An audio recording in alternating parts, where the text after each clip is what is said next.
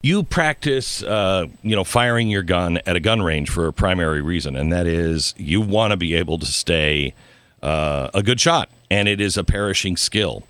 Our Second Amendment allows us to protect and defend ourselves, and it's going to become more and more important to protect and defend yourself. However, all that ammunition, I don't want to waste it, and I also don't want to spend all of that money, and so you got to keep your shot up. So I recommend Mantis X. It was first used by the Marines, and I work with a former Marine sniper, and he was a guy who turned me onto this and said, look, this is really, really good. And we went through it, and I started using it, and I'm telling you, I can't believe how much I have improved. I also have skill that is not perishable. It is perishable, but not with Mantis X. It's like having a firearm instructor right at your side. MantisX.com. That's MantisX.com. Do it now and preserve your skills.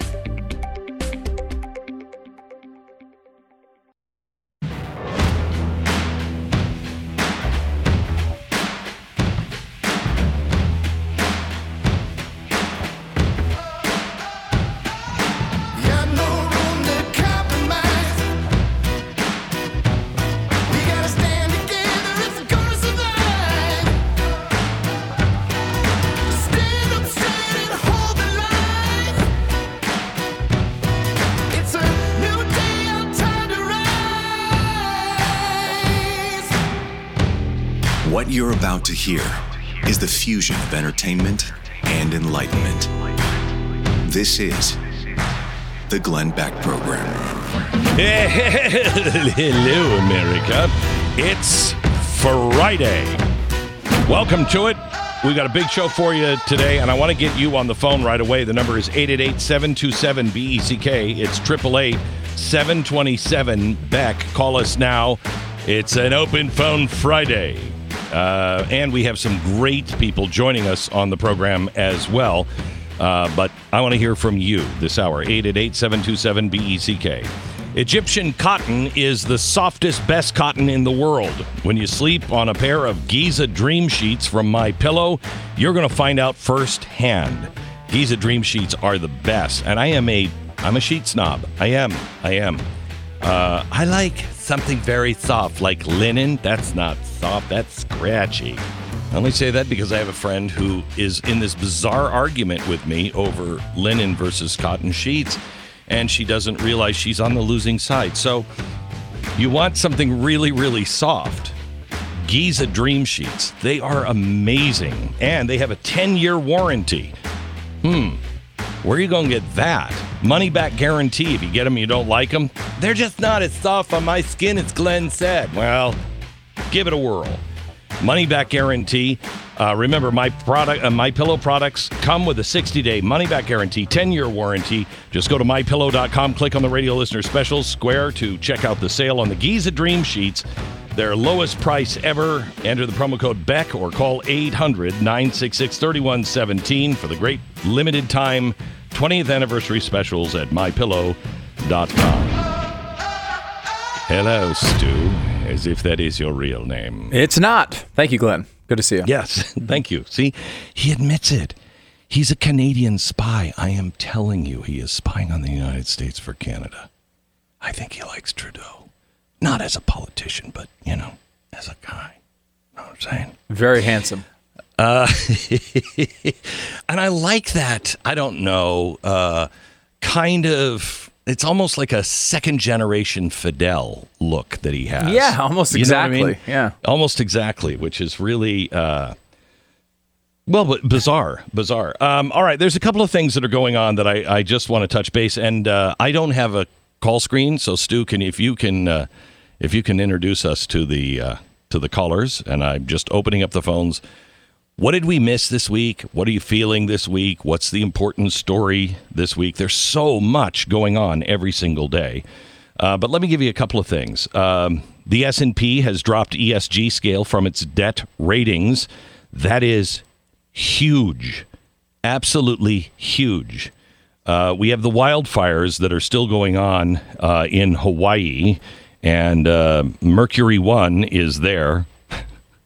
the whole staff was like, why are we just sending money over to relief agencies over there when churches, why can't we go over and help? Oh, I'm on to you. We're making sure that Hawaii has exactly what they need. We're sending over aid. We're sending over whatever it is they need, and it's all because of you. You can donate now at mercury1.org, mercury1.org. You know, I won't ever go back to Hawaii because of the way I'm treated, because it's not like I'm going over there for a convention. I'm usually going over there for a vacation with my family. I've only done it twice. And it's beautiful. I love it. However, the way I'm treated on the street by the average person, I mean, we've been accosted twice in a park, on the beach. I mean, it's just horrible. However, Hawaii is part of us, and I don't care who you voted for. And anything that we can do to help the people of Hawaii, let's show them that we're not the monsters they think we are. Let's help them in their hour of need, and just love them. Mercury1.org. That's mercury1.org.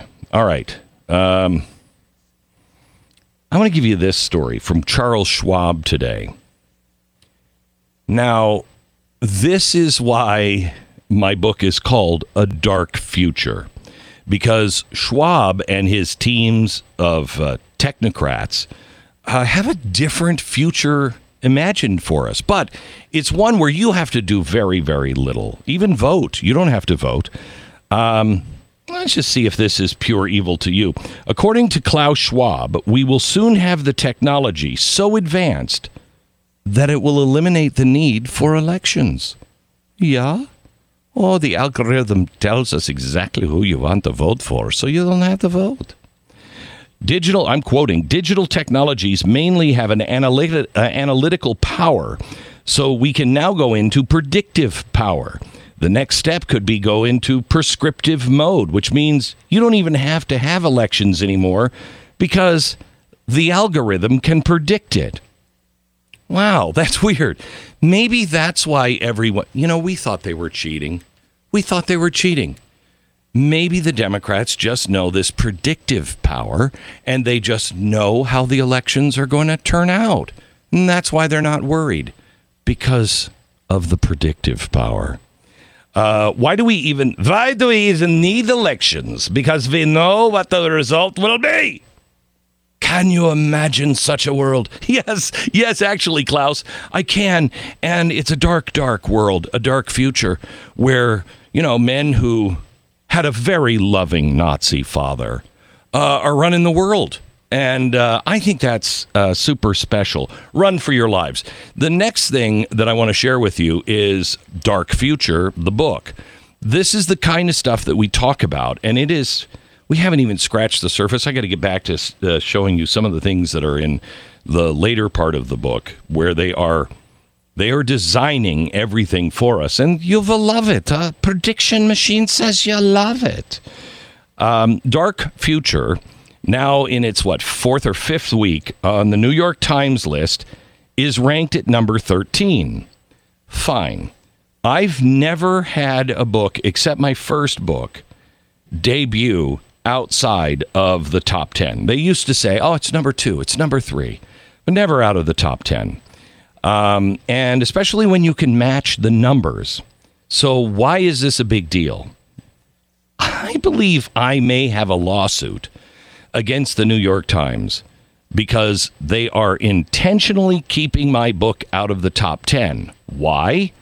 Because all of the bookstores and everything else, they buy books and place books according to the New York Times list. So when Barnes & Noble sees that my book is at number 13, they don't order more or move it to the front. So I'm exposed to fewer. Every airport, they only cover the New York Times top 10. So when you're getting onto a plane, you go in and look for a book. My book isn't an option in the airport. This is hurting my business, let alone the truth. So here's what happened. If the list were determined by raw sales alone, this is a story from the glenbeck.com, Dark Future would have been ranked number 7 on the list this week. Now, Greg Gutfeld, who I love, his book, The King of Late Night, has fewer sales than Dark Future, and it continues to outrank Dark Future in the number 5 slot. The current New York Times bestselling nonfiction list excludes several books now that outperform the top rankers on the list. For example, Granger Smith's faith-based nonfiction book, Like a River, is excluded entirely from the list, even though it has twice the number of sales as the number 1 book on the New York Times. So why is this faith-based nonfiction book not number 1 on the New York Times? Not even on the New York Times. The number 1 spot, Outlive by Peter Atta, it has far fewer sales than these books. Chadwick Moore's new biography of Tucker Carlson, which he was on talking about, it's a great book. Excluded from the list, even though it outranks Gutfeld's King of Late Night. Now, why is that? James Patterson brought this up. He holds the Guinness World Records of the most number 1 New York Times bestsellers. He said the New York Times list is inaccurate. Well, I think it's beyond inaccurate. He said that they are derailing all of these books. They're derailing anything that they don't agree with. And that is costing authors money and, the truth, exposure. Our bestseller list, according to the New York Times, based on detailed analysis of book sales from a wide range of retailers, tens of thousands of brick and mortar stores of all sizes, and numerous online bookselling vendors to best represent what is selling across America. No, wait a minute. What's selling across America is showing in the raw numbers. Okay? That's how it used to be a mystery. You'd have to call all the bookstores, and that's what the New York Times did. How many sales, blah, blah, blah. Now it's not. Now you can do books from every store and every outlet in America. They are purposely doing this to suppress the truth. Anybody see Ben Shapiro just did a special on the World Economic Forum. Covers the same things that we've been covering for a long time and did a really good job on it. Did you notice that he's been demonetized for that? Why? To make sure that nobody makes any money on this, and the next thing is to suppress the truth. This has got to stop. It has got to stop. But if you read Dark Future, you will see why they're doing this and how they're doing this. They have to shut these people up. They have to be able to shut up anyone who is saying, I don't like, bold men who love their really special Nazi father. No, I don't think the guy who loves his Nazi father should be the guy designing the world. I'm just saying, especially a world without elections. We will have predictive methods. You listen to my voice. You will vote my way. No, thank you. No, thank you. If you don't base it on raw sales, as Patterson said, raw numbers, then you're cooking the numbers. And that's what the New York Times is doing. And I have always felt that they're doing it just because they don't like conservatives and they don't want us to have number 1 bestsellers. But there's a reason my book has been number 1, way out running any of the other books on the New York Times. And I'm not even on the top 10. There's a reason for that. All right, our sponsor this half hour. By the way, you can get the book wherever books are sold. You can also get them at Bookshop. Those are the brick and mortar, the mom and pop stores, which I really want to support. But they're also the one this New York Times says they count. They count double. They count double for sales on the New York Times list. I'm telling you, I could be number 1 at bookshop.org, and it still won't matter. But if you want to buy it from some mom and pop store, which I really support, go to bookshop.org. That's bookshop.org. Or you can get it at Barnes & Noble, Amazon, or wherever you get your books. And the audiobook is tremendous. Have you have you even listened to the audiobooks, Stu? Have you even heard the first word, like Audible presents? I mean, on other books, I've heard them say Audible presents, and it's really good. All right. That's what I want to know. RealestateAgentsITrust.com is our sponsor. I tend to think that I can immediately tell quality work when I see it. However, buying and selling a house, I've never understood how it even really works. The advertising for it. It was just, we're going to blow up some balloons. And that's not the way you do it anymore. It is all about how many people are visiting your website, how many people are going to see your house that are already looking for that kind of house. This is the kind of thing that we look for when we're looking for a real estate agent in your area that we can help turn you on to. We have I bet you we have 10,000 people on a waiting list now. We don't take everybody, and we wait for openings because we know what we can monitor and what we can do, and we won't recommend anyone, and we also check on them all the time. It's a pretty rigorous process if you want to be recommended by us, because we want the best of the best. So if you're looking to buy or sell a home, please, I'm not asking you for trust. I want you to do your own homework. RealestateAgentsITrust.com. These are the people I trust. See if they're the people you trust. Just let us know where you're buying or selling, whether across the country or across the street, and we'll help you find the right real estate agent. RealestateAgentsITrust.com. 10 seconds, station ID.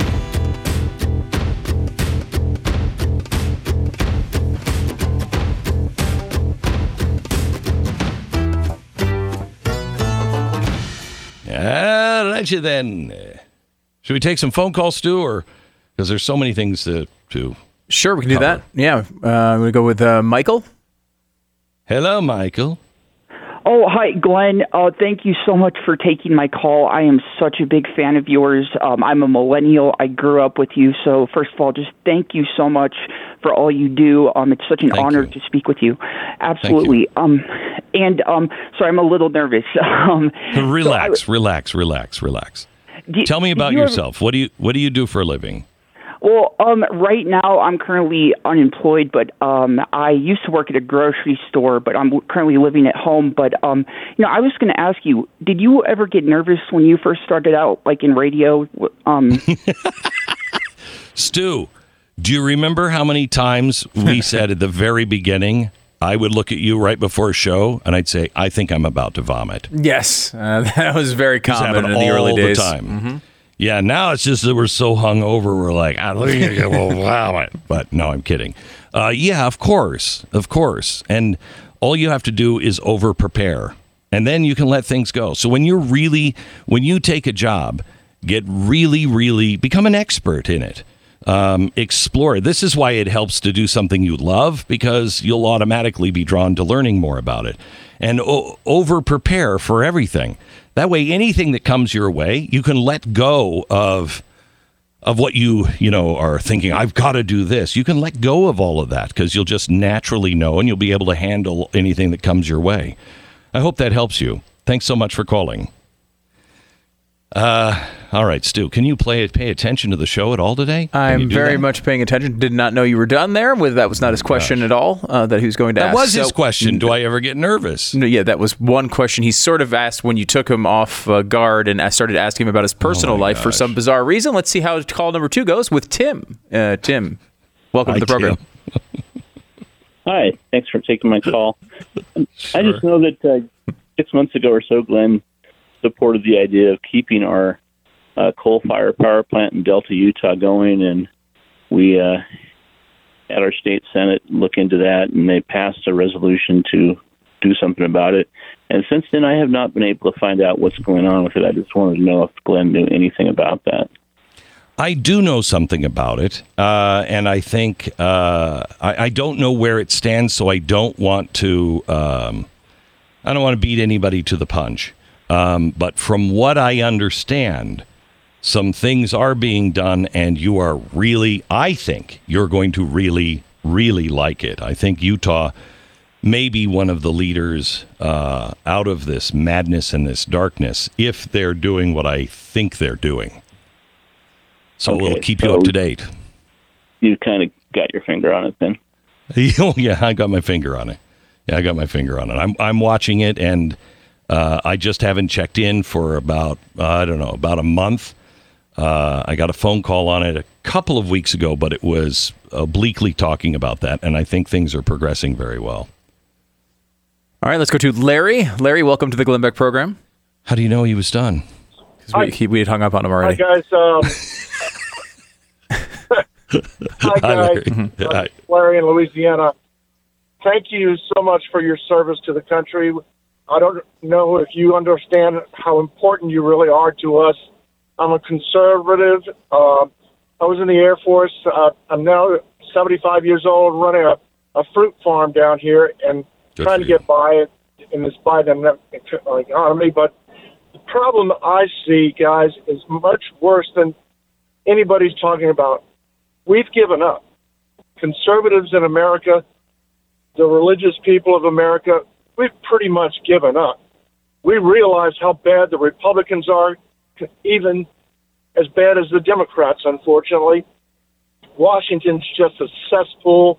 I think it's lost. I don't think that there's a way to get it back.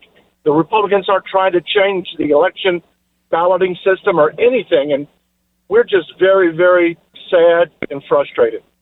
So I agree with you. I don't know if you heard this song. I'm going to play a song that has just become viral overnight. This guy went from, I have no idea who he is, to just a sensation because he's saying the things that I think people are feeling, and you'll relate to it. However, here's what I would suggest to you. If you do give up, and I don't think you are, but if you do give up, then we are lost. Then it is inevitable. That's what they've been trying to do to you since 2008, to wear you out, to frustrate you, to teach you to sit down and shut up. We can't do that. And if you are frustrated in Washington, I join you with that. That's why I highly recommend, are you on a school board? Are you on your town council? Are you part of the zoning committee? Have you talked to your governor? Are you campaigning for the right kind of small government people in your own state? If we save America, it will be one state at a time. Make sure you're active in local and state politics. Don't give up. The future is bright. It's going to be a slog getting there, but that's the price of freedom. The Glenn Beck Program. All right, you sick freak. Let me tell you about Relief Factor. Michael wrote in about his experience with the Relief Factor. He says, I'm a professional musician, and I depend on my hands for a living. That said, I've had severe arthritis now for 25 years. I've tried everything, and nothing worked. Then I listened, and I finally got off my butt and ordered Relief Factor. It took the pain away. I love it. Thank you so much. Michael, I've been where you are, not with arthritis, but with other pain. And I'll tell you, if you've been living with pain for a long time and you've tried everything, do what Michael did on his own. Do what I did because my wife was like, and it's like, oh, just okay. Take some Relief Factor. Just try it for 3 weeks. If it's not working for you in 3 weeks, most likely it's not going to work. 70% of the people who try it for 3 weeks go on to order more month after month. It's ReliefFactor.com. ReliefFactor.com. Just try it. Get your life back. ReliefFactor.com.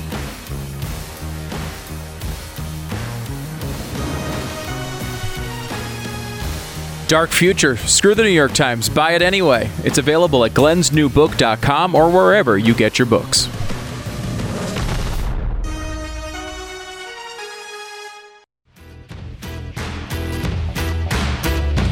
We have something really, really earth-shattering happening on Monday's podcast. Tucker Carlson's show was the largest platform I had to speak to date. This is Tariq Johnson. When I was called to do the show, I was stunned. This was back in late February, and I was still trying to figure out the best way to navigate through the situation. Do you know who Tariq Johnson is? He's the black police officer who Tucker had interviewed, who said, no, this is not what they say it was. He said, when I got to Florida and I spoke to Tucker off camera, I didn't tell him much more than he already knew. And the reason was I didn't want to be the center of this controversy. I wanted just to say enough to spark an investigation into the actions of Assistant Chief Uganda or whatever, Uganda Pittman and Chief Thomas Manger. I just wanted to move on, but I wanted an investigation. Thinking back on it now, there was no way I couldn't be the center of all of this, and I should have told Tucker everything that I knew and let him decide what would air. He goes on to this, and he talks about how there is a cover-up, who was responsible, what really happened, and he regrets not saying it. Well, we reached out to Tariq about a week ago, and he is going to tell all the full truth and nothing but the truth on Monday's program. He really regrets. He really thought, so naive. I was exactly like this in 2006. He really thought if you exposed what really was going on, people would do their homework, and somebody in the press would take it, and you just needed to give them some breadcrumbs. They don't care about breadcrumbs. They're not hungry. They're not looking for breadcrumbs. They're with the witch in the candy house. So forget about that. Am I mixing metaphors there? Is that right? Breadcrumbs, Hansel and Gretel? And were they the ones put in the oven by the witch in the candy house? I'm not sure anymore. All right. Our phone is 888-727-BECK, 888-727-BECK. Let's go to Kenny in Texas. Kenny, welcome to the Glenn Beck program. Hi, how y'all doing? So my question is, why there's more being talked about back in 2014, Minsk Protocol, Minsk 2. In my opinion, U.S. is greatly involved in this war, as we know. I feel our government, as well as the Russian government, is equally, ours more to blame. I've been to Russia many times. I have a Russian wife. I know the American people and the Russian people are very good people. I just know the governments aren't. So, I mean, I it should agree be a lot more investigated into Victoria Nuland back in 2014. We have reneged on these agreements. Yep. There's like Judge Napolitano interviews with McGregor, Scott Ritter, Ray McGovern. Yeah. To tell the other side of the story that we don't hear on the mainstream media and we'll never hear. So, and it's programs like you. I've been listening to you and Rush and Levin for years and years. I'm up on this stuff, but we need to hear more of these sides and what we went to Vietnam, Iraq, Afghanistan. I mean, a lot of these things didn't need to happen. I know, and I agree with you. Thank you, sir, for your call. I agree with you that we need to have more investigation. But you brought up a very important name, Victoria Nuland. She's been involved in this Ukraine-Russia thing for a decade at least. She has been a main player in this, and Biden comes out. What does he want? Another 45 million? Or it's 24 billion. 24 billion, yes. Yeah, $24 billion he wants. He's only asking for $4 for the border, but $24 billion, another $24 billion. We don't know what happened to the other money. We don't know what happened to our, they're finding U.S. arms that we sent in Ukraine, in Africa. What happened to those? Who's making money on that? Who sold those arms? Before we give them another dime, those questions should be asked, especially because I think our last caller is exactly right.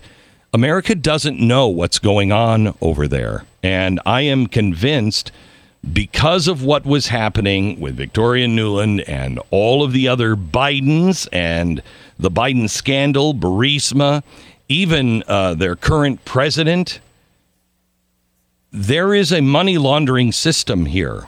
And we are inching closer and closer to World War III every single day, and nobody is paying attention to it.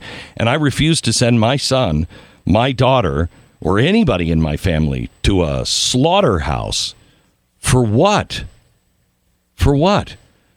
To completely collapse the system and put it into the hands of people like Biden and Klaus Schwab? No, I don't. I'm sorry. I don't think I'm going to play that game.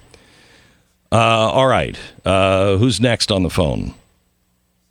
Let's go to Rich in Florida. Rich, welcome to the Glenn Beck program. Thanks, guys. Glenn, I grew up in West Haven, Connecticut. I just want to say, banana suit, Tommy K's video. Classic in case if you don't know what that is a flashback from what, 30 years ago or so.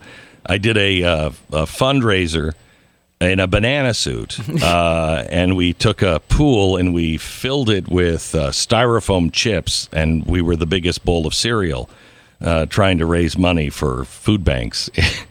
I'm so glad I'm past the banana suit era. Anyway. But you looked great. Anyway, thank you. I'm a Trump guy. I voted for Trump last time. Yeah. I'll vote for him again.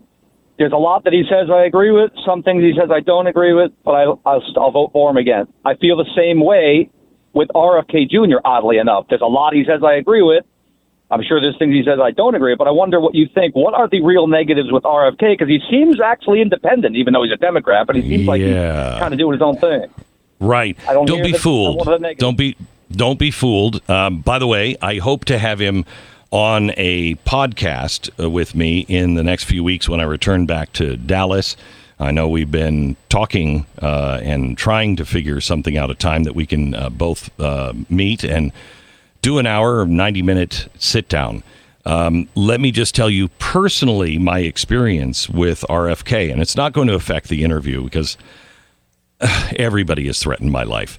It seems he had at one point in the early 2000s when I was on CNN, he was on my show. He called me a traitor, said I should be tried for treason and executed because of my view on global warming. Is that not right? He didn't say. He said you should. He said it was you and Rush Limbaugh, by the way, that should be both convicted of treason and his word was, I believe, treated as a traitor.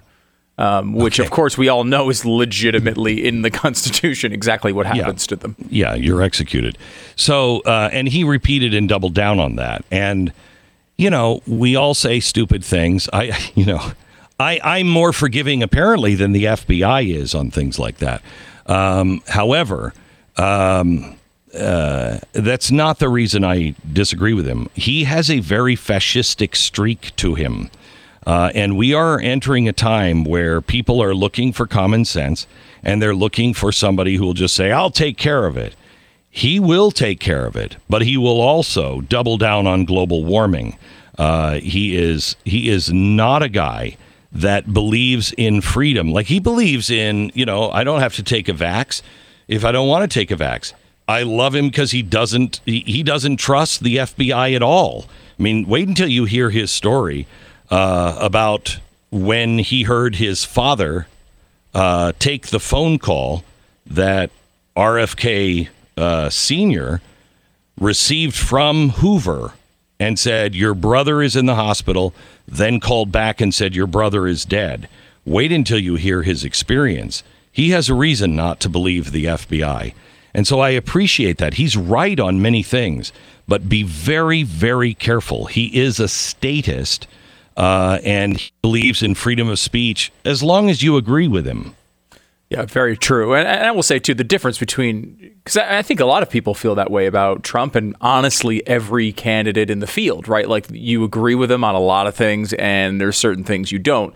I'd encourage people to think about the percentage they agree with RFK Jr.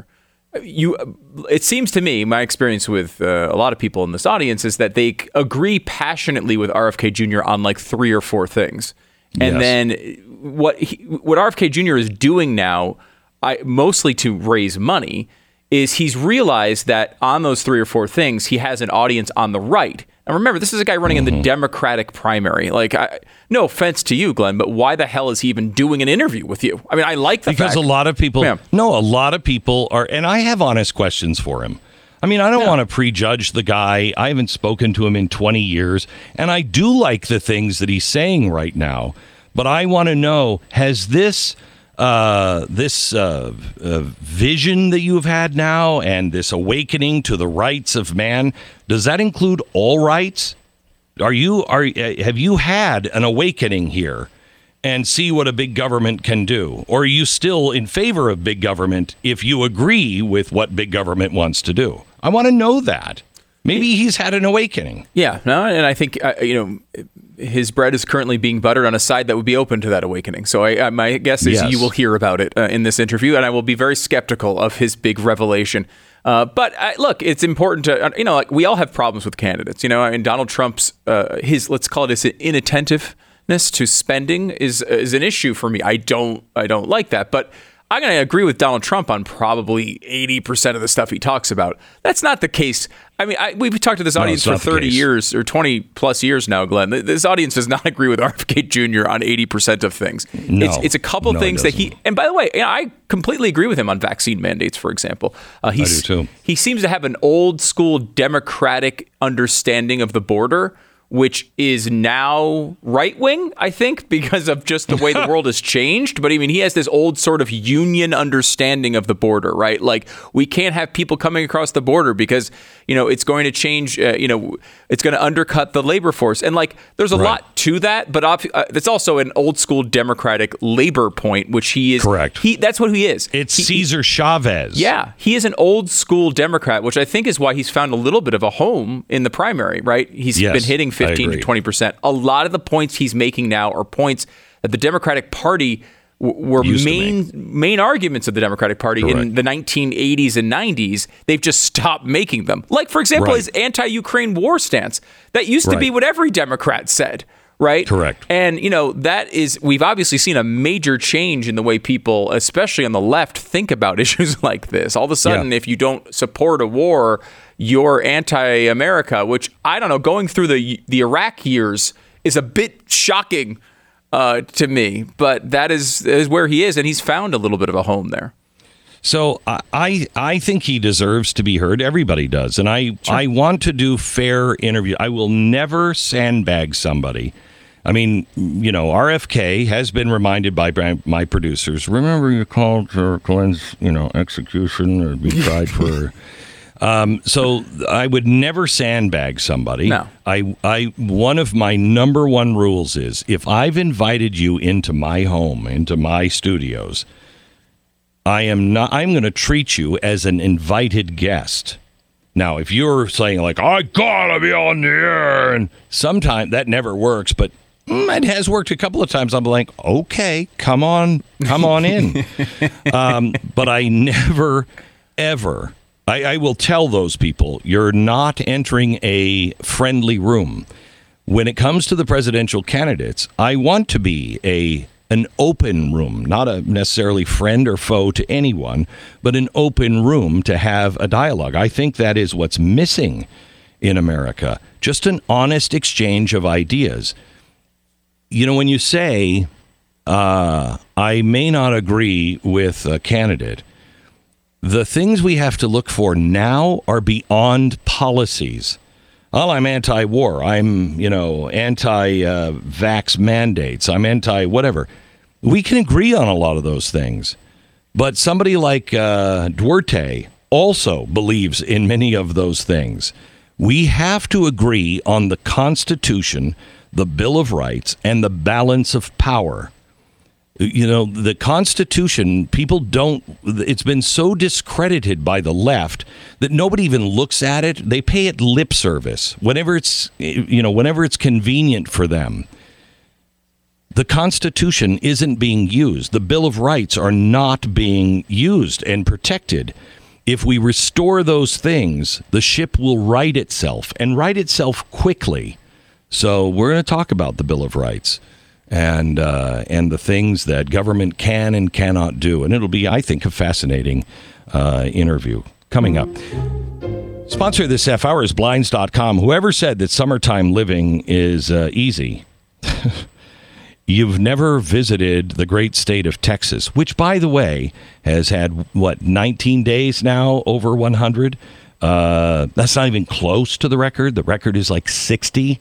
and it was in 1980, but, it's the warmest summer in 15 million years, we know for sure.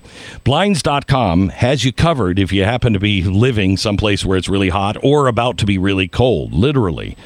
They want to help you pick out or maybe even install them. You can install them yourself, but they have a great low price, one price for no matter how many windows you're doing. At Blinds.com, you can get the window treatments that will keep the sun out and the heat out in the summer, and it will keep you warmer by keeping the cold out in the winter.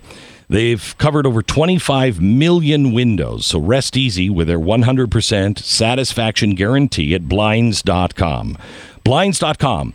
Shop there now and save up to 45% off. Plus, free installation on qualifying purchases. Up to 45% off right now, Blinds.com, and free installation qualifying purchases. Restrictions may apply. It's Blinds.com. Blinds.com. This is the Glenn Beck Program.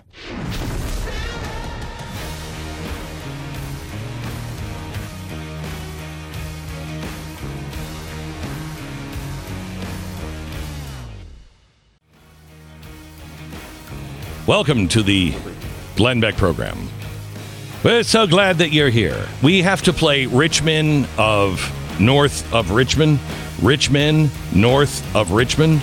If you haven't heard it yet, you're going to love it. Also, another FBI agent speaks out next. Program.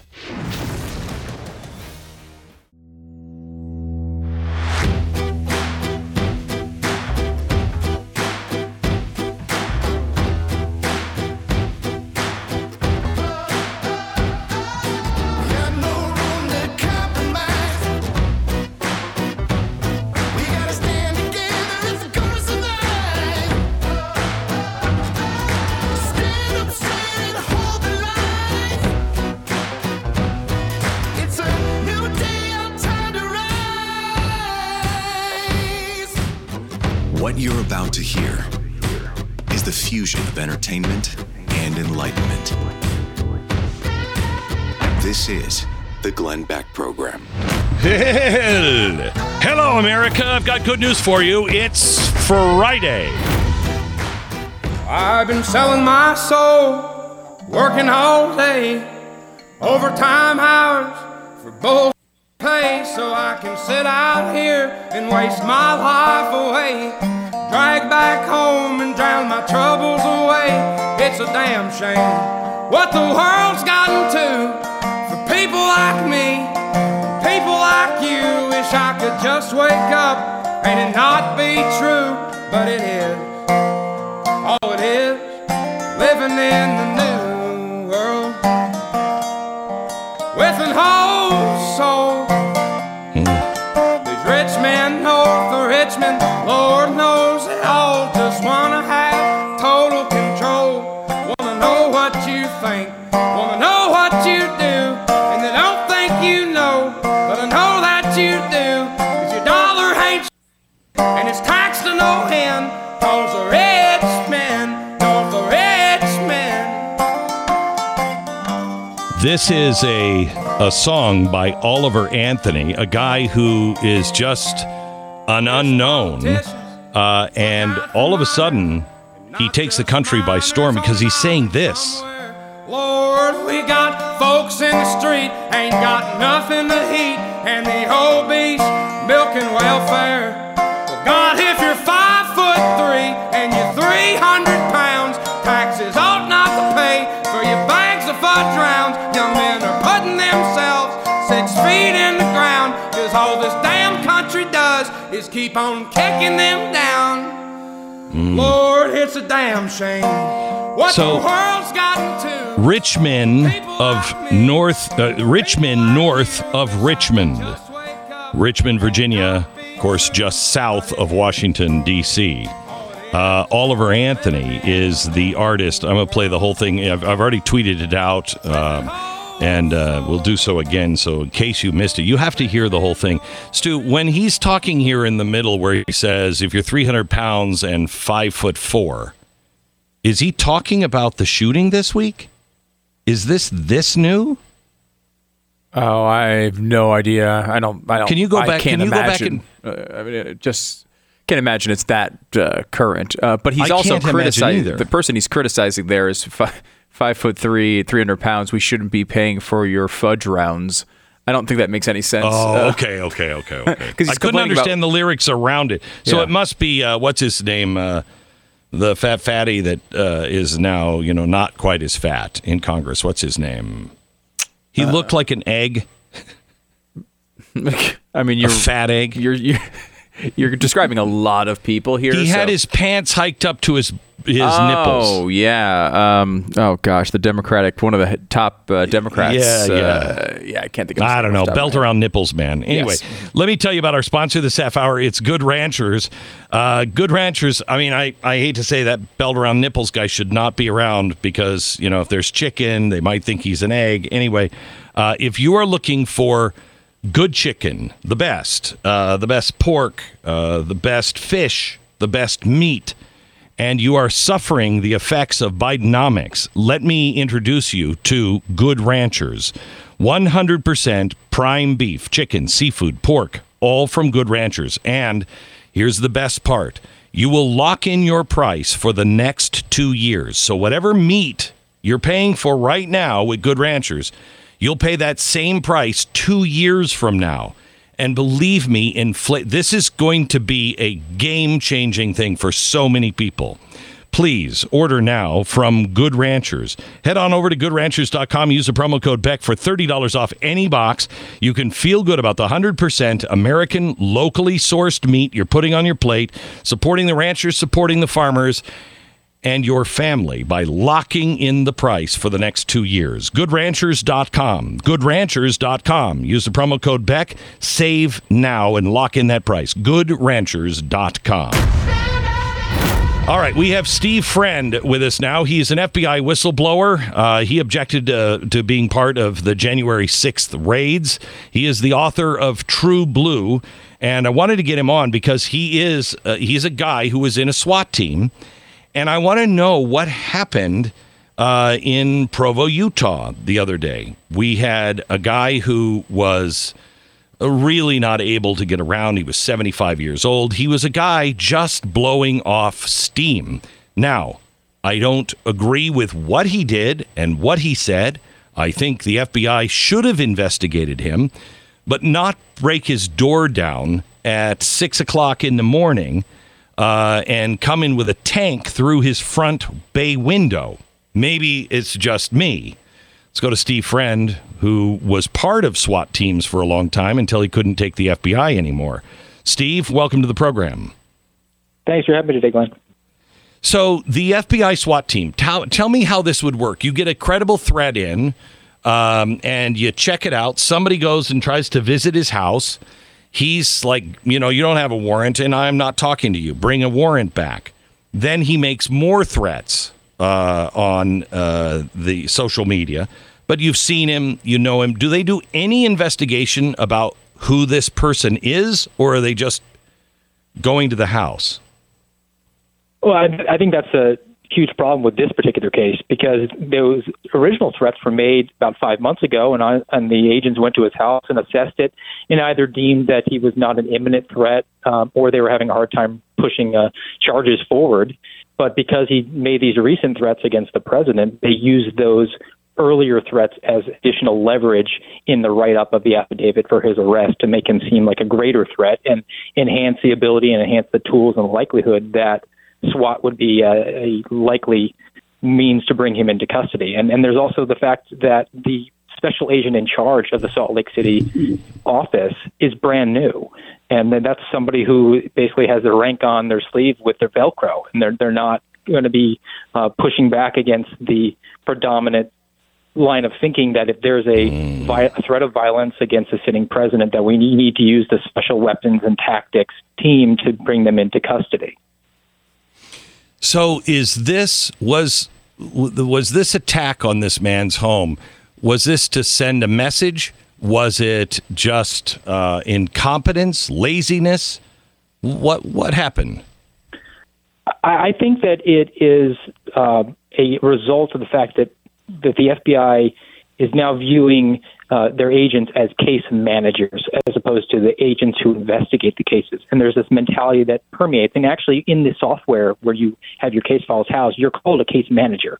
And when you're the case manager, you're sort of moving chess pieces around the board. So if you need financial analysis done, you send the records over to the forensic accountant. And if you need evidence to be analyzed, you send it over to the lab. And then eventually, when it comes time to arrest the subject, you send the SWAT team because those are the arrest guys that do that. And when SWAT gets involved, they have a matrix. It's overly broad. Just the threat of violence or the suspicion that there might be a firearm is enough to send SWAT, and that's regardless of whether or not the person is prohibited from owning a firearm. And then SWAT is going to use its protocols. It's going to come in at 6 o'clock in the morning. That's the earliest typically that you're allowed to do that because it's speed, surprise, and violence of action. You're hoping to overwhelm the person so that there's not going to be a threat.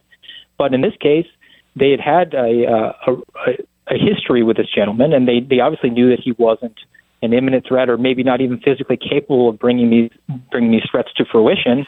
And he wasn't necessarily very ambulatory. So I think there was far better options if they had actually taken a step back and hadn't rushed. Sure. But I think when there's this threat here, there's always this pressure that we have to use the tool at our disposal because it breathes well up the chain of command. You don't want to be the leader that said, well, I sent 2 agents to his house instead of a SWAT team when he threatened to kill the president. So what is the purpose of a flash bomb? Flash grenade. Bang is a diversionary device. It doesn't shoot out any sort of projectiles. If you hold it in your hand, you might have a chance of being burned.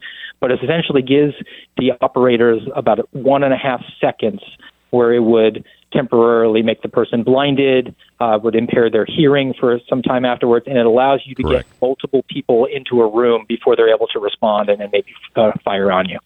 Correct. So you're not using it when you're in the room with the person and you're already positioned shouting at each other, right? Would play no. No, I mean, obviously, if you're giving verbal commands and you've thrown a flashbang, they might not actually be able to hear you. Right. Okay. So there was a flashbang right before he was shot, but the flashbang was not in the house, and there's video. The flashbang is actually thrown at like the garage door outside. Why would that have happened? Again, it's a diversionary technique, so you interrupt what's called the OODA loop of the person. So if they think that there's attention in one area, they might be distracted, and then you come in through another door. It makes it safer for you to come into that other door. No, wait. No, they were gun trained. They were already in the room. They were shouting at each other, and then somebody throws it outside. Do you normally? Yeah. So, I mean, throwing it in one part of the house, okay, but why would you throw it outside? To me, if somebody is holding a gun and I hear what I think is a shot, I might just freak out and shoot. Yes, and I think it could have been an accident. I mean, sometimes if you pull the pin on a flashbang anticipating to throw it but haven't thrown it, you actually have to, you say bang out. You have to throw it in a safe area. And there's a possibility that happened, that they were anticipating needing a flashbang, and then for whatever reason he was opened the door and was then having a conversation, engaging them verbally, and they needed to get that flashbang so that it wasn't going to go off in the operator's hand or anything like that. So that's certainly a possibility. They could have been having a verbal engagement with him through a door, and then eventually decided that they were going to breach. And in order to do that, distract him, throw the flashbang in another area, then breach and enter, and hopefully that would give them enough time to get to him before he could respond. Does the FBI, do they wear cameras on their vests? They do not. There's a plan in place to implement body cameras, and from my understanding, there's been training done on that. But it's not been implemented, and I'm concerned that if the decision is made to actually wear them, that the FBI will say, we don't want to reveal our tactics, So we're not going to have them rolling when we do our SWAT takedowns, but we'll use them for after effect to make sure that we're not mistreating anybody after all the smoke has cleared. So I don't know what to extent they're planning on making those recordings available, especially when it comes to SWAT, because that's rarely necessary in the prosecution of an individual. You've already built the case against them. At that point, it's not really evidentiary. Yeah, I'm not looking to build a case against, the perpetrator here. And I'm not looking to build a case against the FBI. I am interested in seeing the truth. It's the same reason that, people who didn't trust the police and, at times would have good reason not to trust the police, they demanded that we have cameras on so we could make sure the police were doing their job and not overstepping. If the FBI is going to get involved in all of these local things, and their response is to always send in a SWAT team, I think it's important that they have cameras on them, because I don't trust them, and I don't think the American people trust them. I agree with you on that 100%, and I think there needs to be an evaluation of the SWAT matrix. It needs to be narrowed for special circumstances that are especially risky and dangerous. And there just needs to be more critical thinking when it comes time to bringing somebody into custody. Using the least amount of force necessary should be what the premier law enforcement agency focuses on, which is one of the reasons I objected to what we were doing on January 6th. We were sending a SWAT team to arrest an individual who had pledged to cooperate with us. And I thought that presented an unnecessary risk to his safety and to our own. There's something to be said for local police. The reason why local police can be much more effective is because they know the people of the community. Now, maybe none of them knew this person on the local police, but I don't think they were even asked. When you used to have Officer O'Malley and he was walking the beat, he knew everybody because he lived on that block. The local police should be involved in things like this as much as possible, to where they're saying, wait a minute. Bob, don't you know his neighbor? Don't you know? Because that person can knock on the door and it's not an FBI SWAT team. The federal government doesn't seem to care about anything other than their power. And it's got to stop. It's got to stop. It does, and the prime directive of the FBI should be to assist these local agencies that actually have the real-world knowledge, the Main Street knowledge. And I would propose even now that the Republicans in the House use appropriations to defund the armed agent of the FBI and force them to partner with locals, because those are the agencies that know the usual suspects, and they know the community. And when you get their approval to do an investigation and get their participation, that creates a bulwark between an out-of-control FBI, because the sheriff is accountable to his constituents and he can protect them from the FBI coming. Yes. Hang on just a second, Steve, if you don't mind. We're talking to Steve Friend, former FBI and a whistleblower from the FBI. More in just a second. First, Jane lives out in California, and she's 71. She's experiencing pain in her knees. Now, if it was in a little higher on the other side of her body, I would say it was Gavin Newsom in the government, but it's not. It's in her knees and right arm. Most of the things that she tried to do during that time to combat the pain, she said didn't do much for her. She started to think she was just going to have to deal with the pain for the rest of her life. That's when she heard me, hi Jane, talking about Relief Factor on this program. She decided she would give it a try. After all, it didn't work. It was $20 for the trial pack, and it was worth the try. Good news is pain went away within a couple of weeks. Jane has her life back. Now, Jane, see how much pain is relieved when you move from California. The 3-week quick start is only $19.95. It's a trial pack. It's not a drug, but it was developed by doctors. Hundreds of thousands of people have ordered Relief Factor, and 70% of them go on to order more. So call Relief Factor at 1-800-4-RELIEF. That's 1-800-4-RELIEF or relieffactor.com. Feel the difference. 10 seconds, station ID.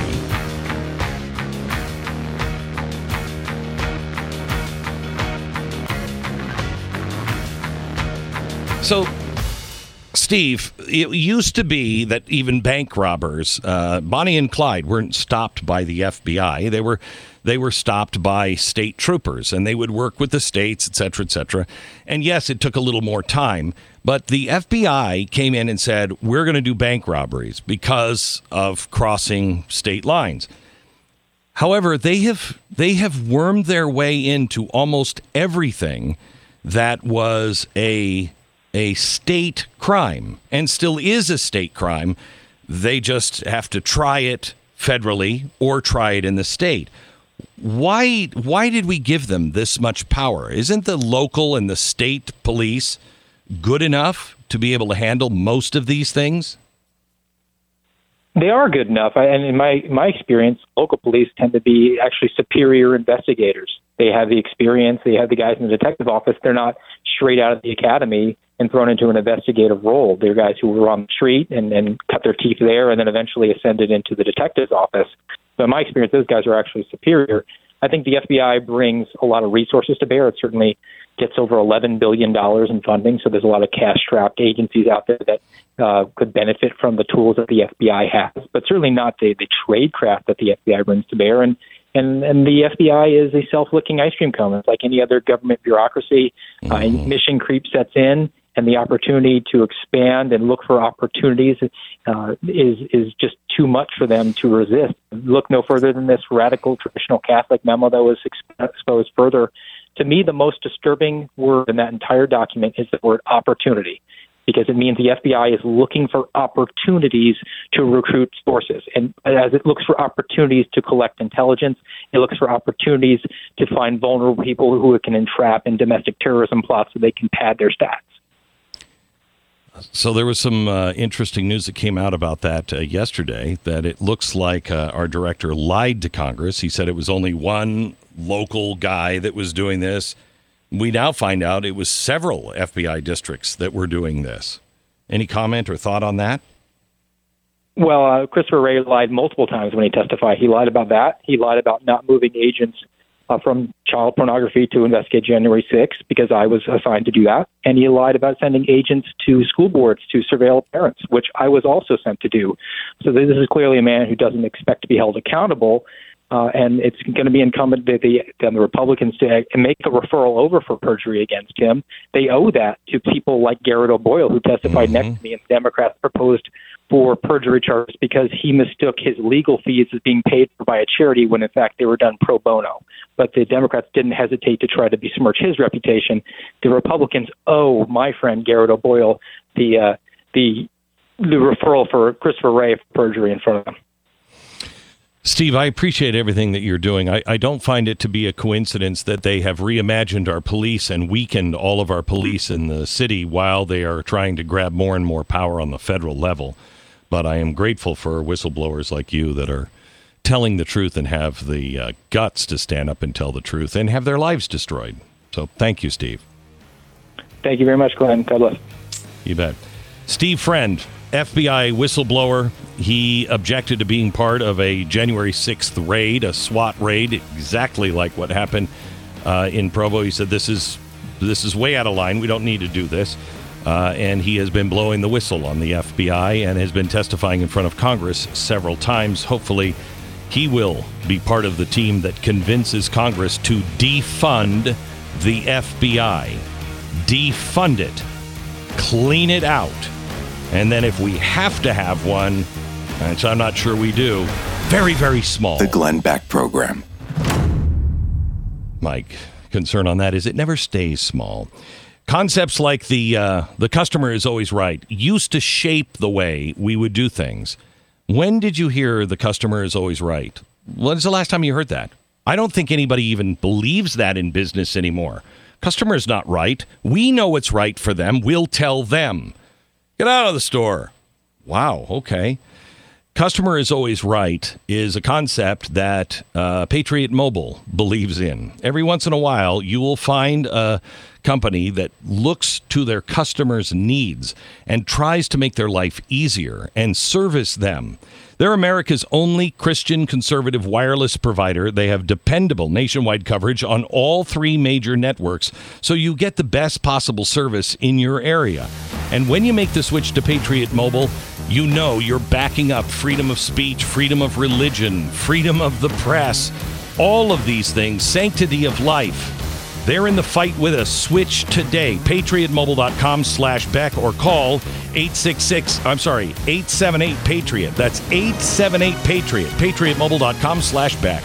And head over to blazetv.com/Glenn. Subscribe to Blaze TV. Use the promo code Glenn and save $10.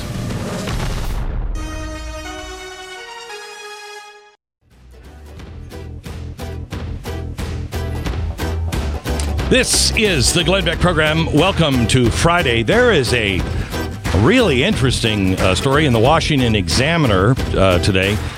We've seen the headlines over and over again. Local school board bans tag. No more dodgeball. It's too dangerous. Well, here's something that is happening in England. They are now noticing injuries on the playground. And the reason why there's an uptick in injuries is because kids don't know how to play anymore. Listen to this. There's an article from the athletics fitness website Stack.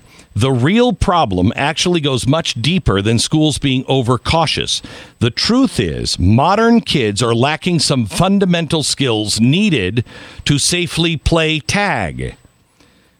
What was once considered a simple and honest game of good fun has become a nightmare on the playground. Children are starting to hit with such force that they often end up whacking their opponent across the back with a monstrous slap. Modern kids often lack the innate ability to judge how much pressure to apply during games that require human contact, largely due to an underdeveloped sense of play. Specifically, children aren't forced to use their strength enough, so they don't have what athletes would call touch, the muscle memory that teaches you how much force to use. What is causing this lack? All sorts of things. Video games, aversion to manual labor, unavailability of a parent for wrestling. Daycare workers are much less likely to wrestle with a child than the mother and father is. Yeah, I bet. So schools should allow tag, but parents and schools should also make sure their children wrestle and play with large rocks more. This is bad news. Our kids are becoming absolute Wall-E creatures. We're just,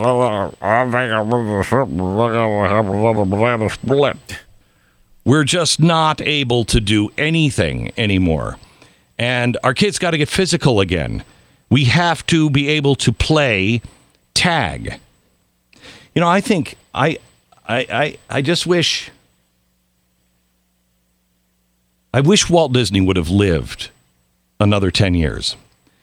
Because I think he might have changed the world even more than he already did. And that's because Epcot was not it was not an amusement park. It wasn't a theme park.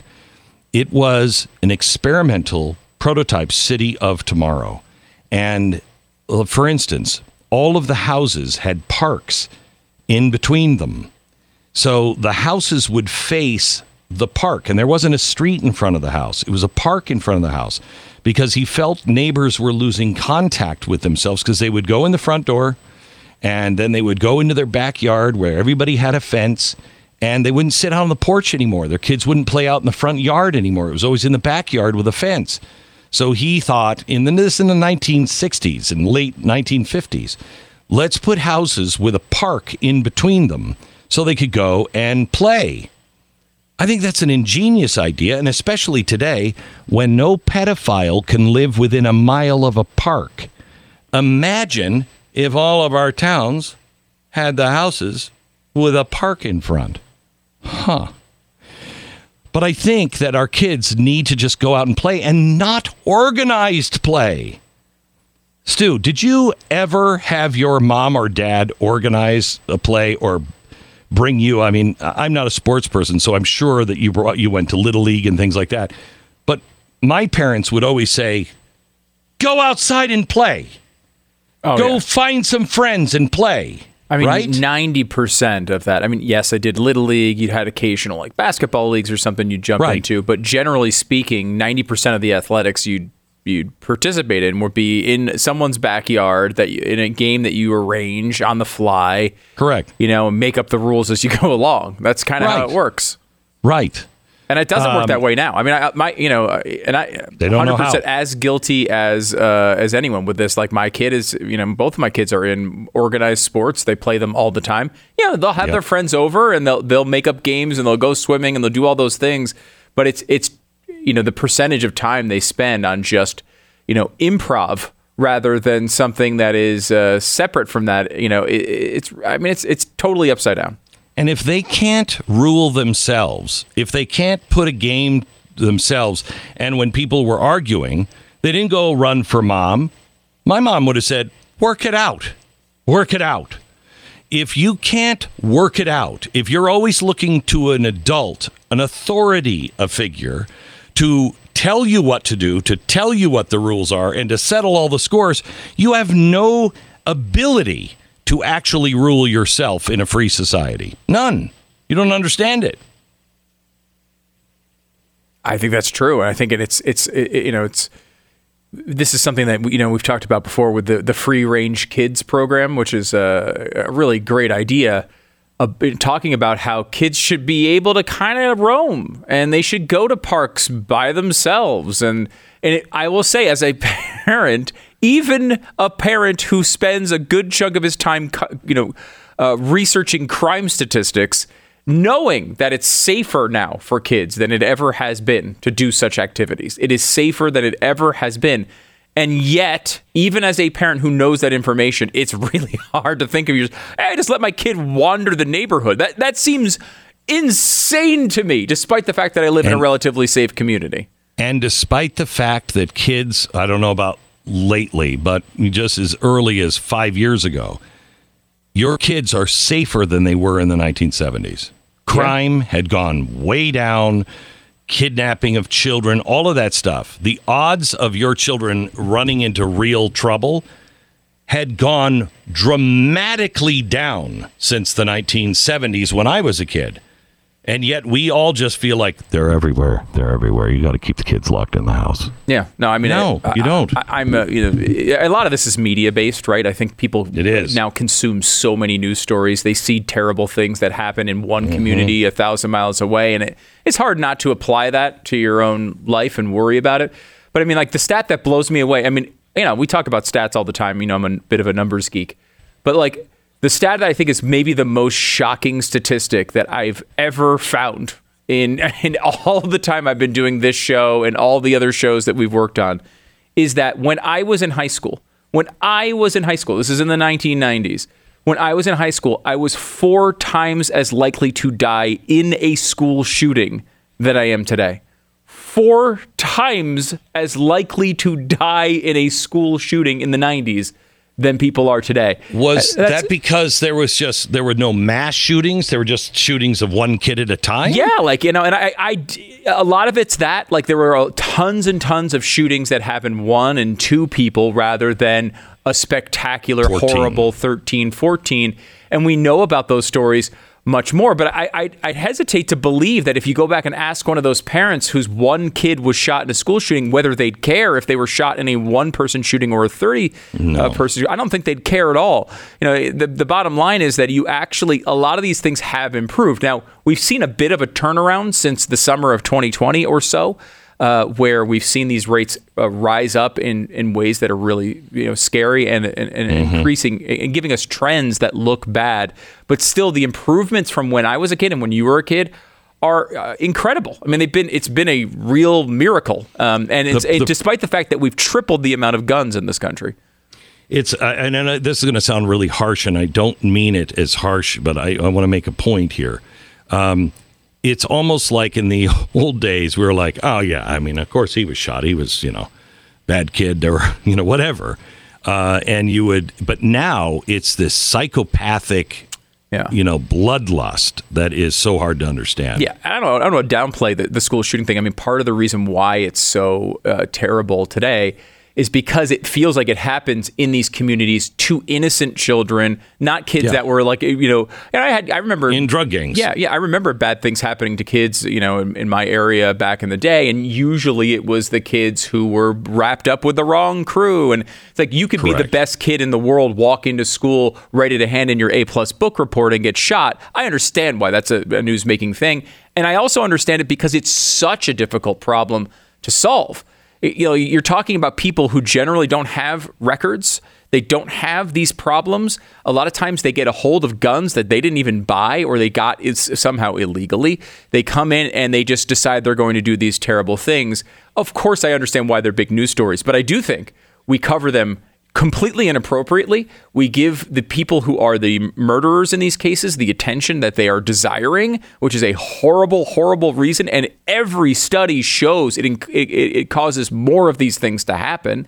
And yet, especially when people don't have a purpose in their life. Kids are looking for meaning. They're looking for a purpose in life. And the only thing society is handing them is victimhood and celebrity if they do something crazy. And that gives them meaning. I counted for something. I'll be remembered. As you grow older, at least I have, I've known some really great people. And I mean, even Billy Graham. If Billy Graham's son weren't still doing things, in just a few more years, no one would remember Billy Graham. You know what I mean? Only the old people who experienced him. The average person, no matter how big they are, they don't make a lasting impact for people to remember them in history. And in this particular time of life, our kids are being taught that's the only thing that matters is fame. That's a very dangerous thing. Yeah, I think that's true. Yeah. And again, people will replace these foundational beliefs with something. We're not capable of having nothing. So people create when they don't have the struggles, when they don't have the foundational beliefs, they will apply those things. They'll find it. Now, the Matrix, Glenn, a lot of people bring up the red pill, blue pill. Everyone's got a colored pill. And of course that's a big part of the movie, but I think an underrated part of the movie that just happens briefly is they talk about how the first plan for the Matrix was this idea that, they created where everyone would have the perfect life. They tried it. Instead of giving everyone this horrible life that, Neo got later on, the first version of the Matrix for the people, yes, they were harvesting their organs, but the Matrix itself was actually great. It prevented no problems. Everything was wonderful. And human beings rejected it because they couldn't possibly live in a world where they couldn't create these problems for themselves. Well, and you see this back in the day, you were facing horrible racists that were murdering people. Yep. And now we're facing statues of those people. And our big conflict is, oh my gosh, will they let this statue of this bad person exist? The bad person doesn't exist anymore. Now it's a statue of the person we're supposed to be worried about. We create these problems no matter what. It is amazing. Real quickly, and then I've got to take a break. It reminds me of the. Do you remember the old Twilight Zone series? And there was one episode with this mob guy who was a card player, who was a card shark. He used to play around with the dames, And an angel came to him, and he died. And he's like, "Look, but don't worry. You get everything you want. What do you want? I want some dames, and I want to win at cards." And he won every time. He got any beautiful woman every time. He had whatever he wanted. At the end, he was like, I don't like it here. I want to go to the other place. And he's like, what other place? I want to go, to hell where all the bad guys are. I don't really belong here. And he's like, what makes you think you're in heaven? This is hell. And that's kind of the same story. You have to have resistance. Resistance is important. Opposition in all things. It's part of life. All right, back in just a second. Legacy Box. Somebody has to carry the torch of your family's history to the next generation, and it is probably going to end up being you. It has to be. So many people have taken videotapes and pictures and everything else and then put them in a box. You are the one that will preserve American history. You will preserve American history through the legacy of our photos and our videotapes to prove these things. This is the way. This is how great life was and can be. Please, please, please, please consider yourself an important curator of an important collection of history. Your family's history. Once it's gone, it's gone. For a limited time, Legacy Box now is running a $9 videotape sale that is normally about $30 a tape. It's $9, and at this special price, there has never been a better time to get all of those old tapes that are just dying in the heat. Get all of those old tapes and put them digital. You can have them on a thumb drive. You can have them in the cloud. However you want them delivered, they will do it for you. Legacy Box, the safest and easiest way to preserve your past. Don't let this summer's heat age your videotapes, film reels, and fade your photos. LegacyBox.com/Beck. LegacyBox.com/Beck. Shop their $9 tape sale right now. LegacyBox.com/Beck. This is the Glenn Beck Program.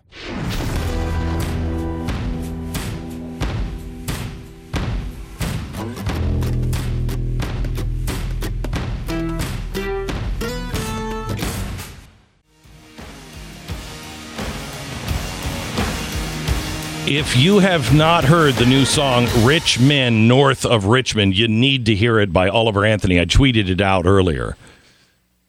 Yeah, it's a pretty amazing song, and we'll get to the lyrics of it are really powerful. But Jason Howerton, who is a former Blaze guy here, good friend. He got in touch with Oliver Anthony, who's the artist, got on the phone with him. He said the story is amazing. He said he was struggling with mental health and coping with alcohol in the depths of despair just about a month ago. Oliver got on his knees and broke down in tears. Though he wasn't a religious man, that night he promised God to get sober if he helped him follow his dream. Oliver was about 30 days sober when someone reached out to him to come record a song for his YouTube channel. That song was Rich Men North of Richmond. As Oliver told me the story, goosebumps, obviously. Here's a guy who basically just gave up everything. He hit his bottom, as you've talked about so many times. And now 30 days later is everywhere. Incredible. Yeah, I tell you, God is not uninvolved. He cares about each of us. He just needs us to be humble and say, Lord, whatever you want. I'll just do whatever you want. When you do that, your whole life changes. It's really amazing. I hope we can get a hold of Oliver Anthony and have him on the show, because I relate to that story. The Glenn Beck Program.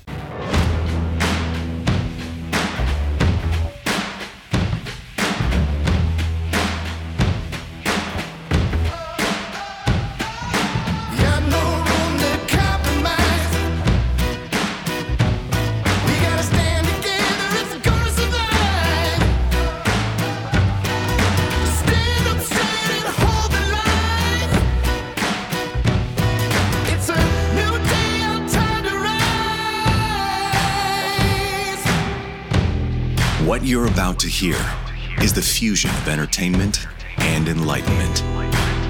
This is the Glenn Beck Program. There is a new book out, and I love this title. It's called The Sad Truth About Happiness, except sad is spelled with two A's because it was written by Dr. Gad Saad, who is one of my favorite people in the world.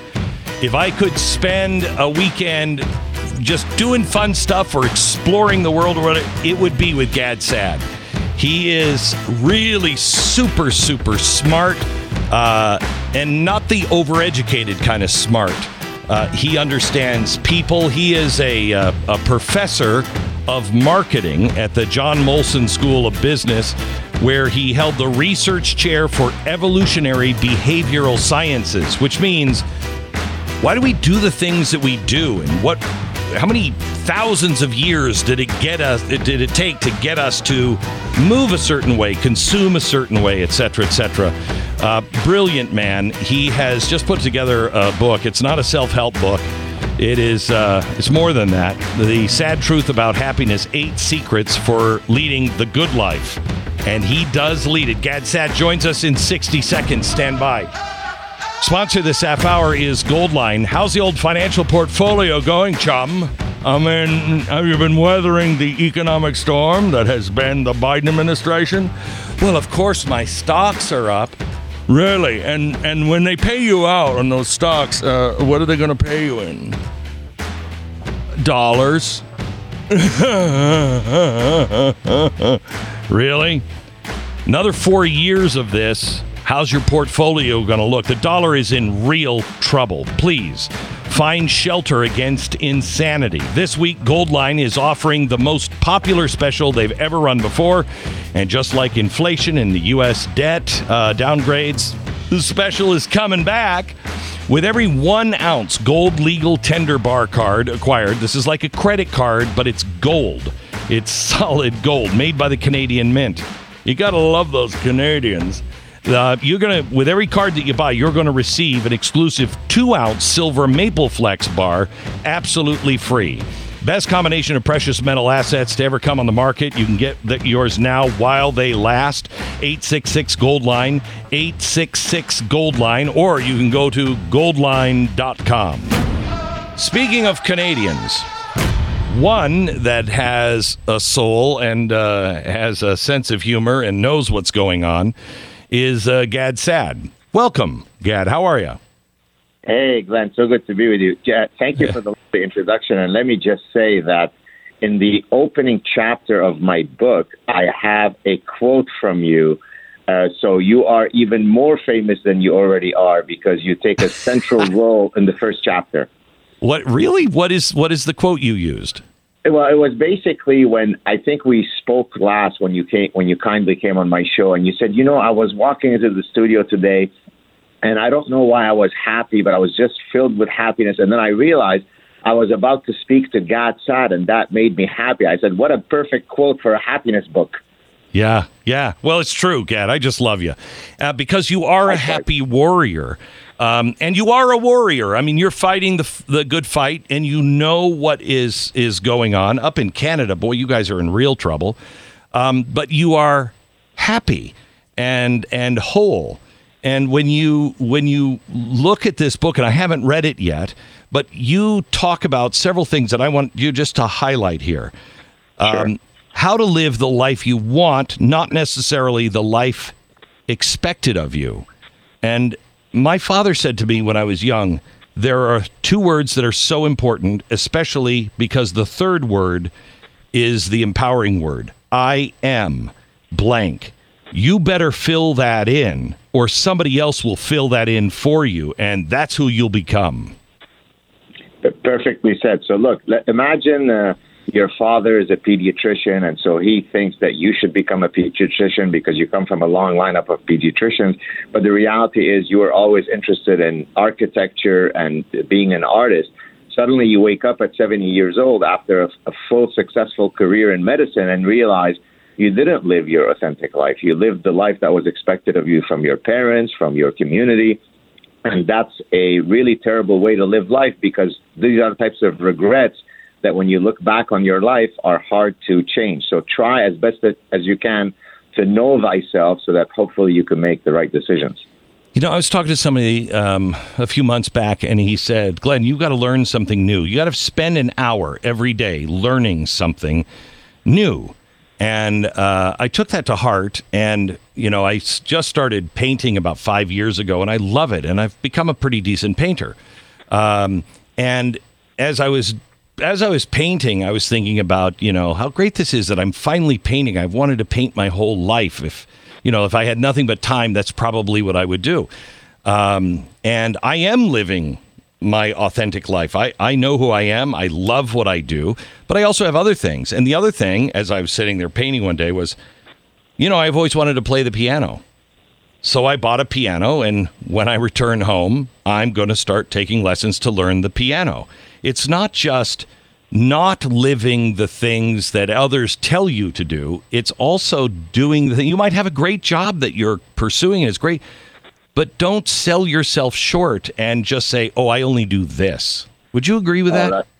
Oh, absolutely. I'll tell you an amazing story. So this is in the chapter on regret, where I say that for many things, it's never too late to change course. So there was a gentleman who escaped around the start of when the Nazis were coming in, moved to Montreal, became a businessman, but had decided that, he just couldn't go to school, to university, because, life circumstances would not allow him to do that.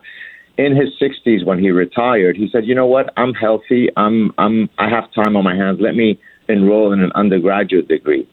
Now he's in his 70s. He says, hey, I'm healthy. Let me enroll and finish my master's. And then at the age of, I think, 91 or 92, love it. He finally finished his PhD. So when students come into my office, Glenn, telling me, well, I feel too old. I'm 28 years old, Professor. I don't think I can go back and do my MBA. I tell them, sit down. Let me tell you a story. I tell you, you once you stop learning, I think you begin to die. I've got two other things that I really want to talk to you about. And will you please come to town so we can sit down and do a 90-minute I would love to. talk Anytime. on this? Okay. Anytime. So you write in the book that your career needs to have a higher purpose than a paycheck, which I absolutely believe. The thing that gets me through every day is I know my life and my job have a purpose that is much bigger than success or fame or money or anything else. And it's multiple levels of purpose.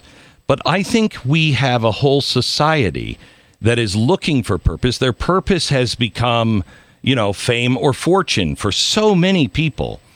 How do you find your purpose? So in the chapter where I talk about how to find your optimal profession, I say that all other things equal, if you can find a profession that allows you to instantiate your creative impulse, you're well on your way to having purpose and meaning. Now, I define creative impulse very broadly. You can be a podcaster, you could be a chef, you could be an architect, you could be a professor or author. In other words, there are many, many ways by which I can immerse myself in the creative process. And that, by definition, is more likely to, grant you purpose and meaning. So, we need insurance adjusters, and I respect all honest jobs, but I'm willing to bet that the insurance adjuster doesn't wake up in the morning and say, thank God I'm an insurance adjuster. He has to find his purpose and meaning elsewhere. If you can find it in your job by being creative, boy, you won the lottery. Yeah, I will tell you, though, that all thought is creative. It's just whether you recognize it or not. And I was just talking to somebody who was telling me a story, I'm trying to remember, of a friend of his who he went over to his house, and he was sitting there at the kitchen table, and he was reading algebra books. And he's an accountant or a CPA. And he was like, huh? Digging the algebra book, huh? And he's like, oh, yeah, no, numbers are so fascinating to me. I just like to read and reread this stuff. I don't get it, but some people do have that passion for things. Yeah, indeed. Look, when I was speaking of algebra, so my undergraduate degree is in mathematics and computer science. And so, I had a very technical quantitative training. And because I'm sort of a broad-minded person, I like to pursue many interests. I tried to take all of my electives in fields that were as different as possible from mathematics. So to your point about, starting to paint recently, I took a ceramics course. Right? So imagine someone who is in mathematics, the most technical, theoretical field, sitting with a bunch of, fine art students. But that's what's beautiful about life. You need to sample from the full buffet of what life offers you. The other thing that is you talk about in the book that is so important is choosing the right spouse. And, you have to look for certain traits. And, for me, the second time around, I got it. I was old enough to understand. I found a woman who saw me for the man I had hoped to be, which made me a better man and made me want to be a better man, and a woman who loved the eternal truths of God. And she was hot. So I finally got it. But I don't know if people understand what the important traits are in the right person. So as a general maxim, I would say, look, in evolutionary psychology, there are two opposing maxims. There's the opposites attract adage, and then there's the birds of a feather flock together adage. And it turns out, Glenn, for long-term success of a marriage or a relationship, it's overwhelmingly the case that birds of a feather flock together, meaning you have to choose a partner with whom you share, life goals, values, belief systems. So, for example, if you, Glenn, you're a religious person and, you center God at the center of your life, then probably marrying someone who's a non-believer is going to put a lot of fissures in your marriage. So look for someone with whom you share these fundamental beliefs, and that increases your chances of being successful in your marriage greatly. What is really interesting to me is I married a woman and she intentionally married me for, there was a gun involved, but she married me for the same reasons. We had, and this was her insistence, and I understood it, after she explained it to me, that if we don't have the basic fundamentals in lockstep, we'll never make it.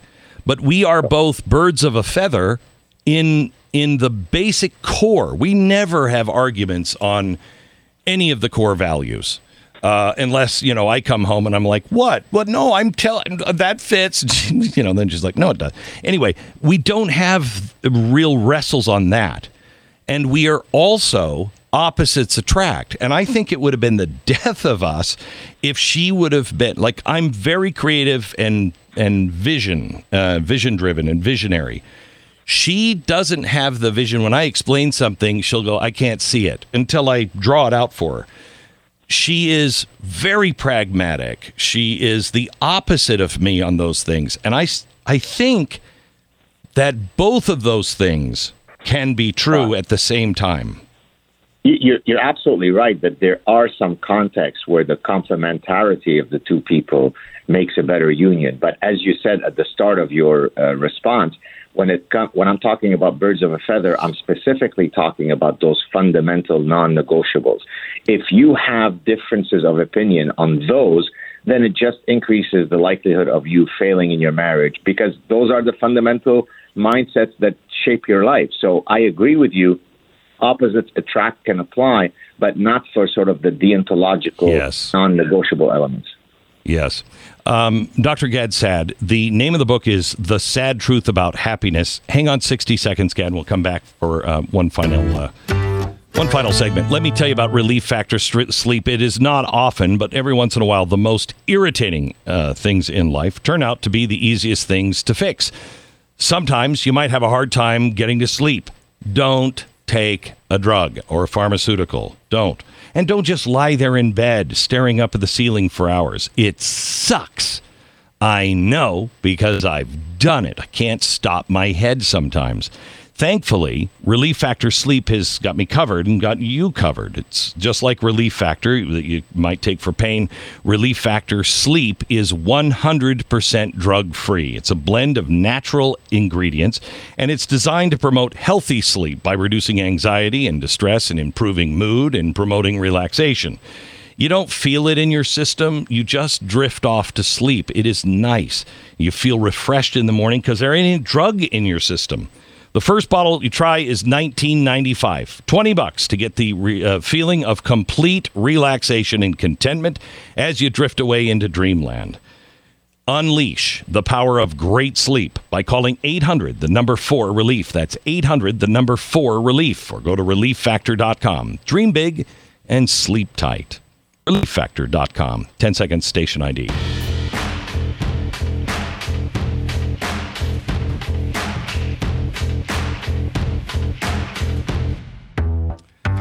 I'm talking to Dr. Gad Saad. His book is The Sad Truth About Happiness. He is an evolutionary behavioral scientist who has put his work to and his knowledge toward good instead of evil. Gad, I want to talk to you a little bit about Canada, because it is changing so rapidly. And I fear for Canada as much as I do for the United States. I've always found Canadians to be just much more less flighty. You know, we're much more like, let's get it. And Canada is like, okay, all right, slow down a bit. But what's happening now, especially in the field of death, is terrifying, because I think people are being trained now to look at suicide as a reasonable option for anything, any kind of discomfort. And that never leads to a good place. Are you there on that or not? Yeah, I mean, I don't know. I'm not too familiar with some of the latest laws that have been passed, but I agree with you that we might have a slightly more tolerant view of euthanasia than I would like it to be. But I can tell you that Canada in general and Quebec in particular are just off the charts when it comes to the woke meter. I recently, it causes me great pain to talk about this, but I recently got into huge trouble in Quebec because I made a innocent, fun-loving joke about the Quebec accent on the Joe Rogan show, and that ended up being covered, for probably a week by every single media outlet in Quebec. I mean, I could criticize Islam and receive less hate than having criticized the Quebec accent in a fun way. So we've got a lot of work to do up there to try to preserve some of these foundational values that we hold so dearly. What is happening with Jordan Peterson? In terms of the Ontario psychology, where he has to go to a re-education camp or lose his license. That's right. It's absolutely unbelievable. I mean, what protects Jordan, of course, is that he is in a sense too big to be intimidated, and so I don't know what the final result is of that thing, but it speaks to such a dreadful reality where, as you said, you need to be sent to Gulag 13 for re-education for the criminally insane. It's unbelievable. Can we were just talking about this in the Matrix, the first Matrix, was, they said in the first movie, was to make everybody happy, and everybody had a perfect life, and humans rejected it. Are we capable of truly being happy in a good state? I mean, America has had some really bad things, but the West, generally speaking, has been good for mankind. And we have a lifestyle bigger and better and easier than anyone's ever had it. But with the removal of some of that conflict, it seems like we just go to hell in the handbasket and start finding things to bitch and whine about. Right. Well, I mean, that's one of the reasons why the difficulties that I went through in the Lebanese civil war, paradoxically, actually make me a happier person, because having experienced the horrors of what societies can typically dish out, then I can always contextualize whatever is causing me to whine about some issue in the day. I can sort of stop myself and say, wait a minute, stop whining. You escaped miraculously the Lebanese civil war. And that quickly kind of jolts me back into reality, whereas I think the West takes for granted all of these foundational values, and therefore they go into hysteria because you make fun of someone's accent or you misgender someone at Wellesley. Put it in context, man. There are a lot more things to be worried about. Well, I don't agree with what you just said about people from Quebec, but I mean, if that's what you want to say, Gad. Gad, thank you so much. I really appreciate it. We'll fly you down. Let's do a podcast together, because I miss you, and even though we don't know each other very well, I really consider you a friend. You're a really happy warrior. Thank you. Likewise, gonna love you, brother. Talk to you soon. All right, bye-bye. Dr. Gad Saad, the name of the book is The Sad Truth About Happiness. And he's not a guy that you would expect a self-help book from. But it comes from a very deep place. He has studied our behavior, why we behave the way we do. And he was studying it years ago for advertising purposes. And then he started seeing, wait, there's something really deep here that we should talk about. Gad Saad from the Gad Saad podcast. You can find it at GADSAAD, sad with 2 A's.com. And the book, The Sad Truth About Happiness. The Glenn Beck Program. I can't wait to read the book. Let me tell you about Rough Greens. Uno is sitting right at my feet. And he has aged so fast in 6 months. And I got up this morning, and he kind of pushed out in some pain, and he got up, and I just looked at him, and I said, "You have been such a good dog. You have been such a good friend and protector of the family. And I hope that we've done right by him." And one of the things that we found when he was probably 7 or 8 was Rough Greens. And I swear to you, he was a different dog. He was just full of life. He became a puppy again. And I think Rough Greens has given him a much fuller life. Would you just try it with your dog? It's, vitamins, minerals, everything your dog needs. You sprinkle it on the food. The first trial bag is free. Just pay for shipping at 833-GLENN33, 833-GLEN33. And blazetv.com/Glenn. Use the promo code Glenn. Save $10 off Blaze TV.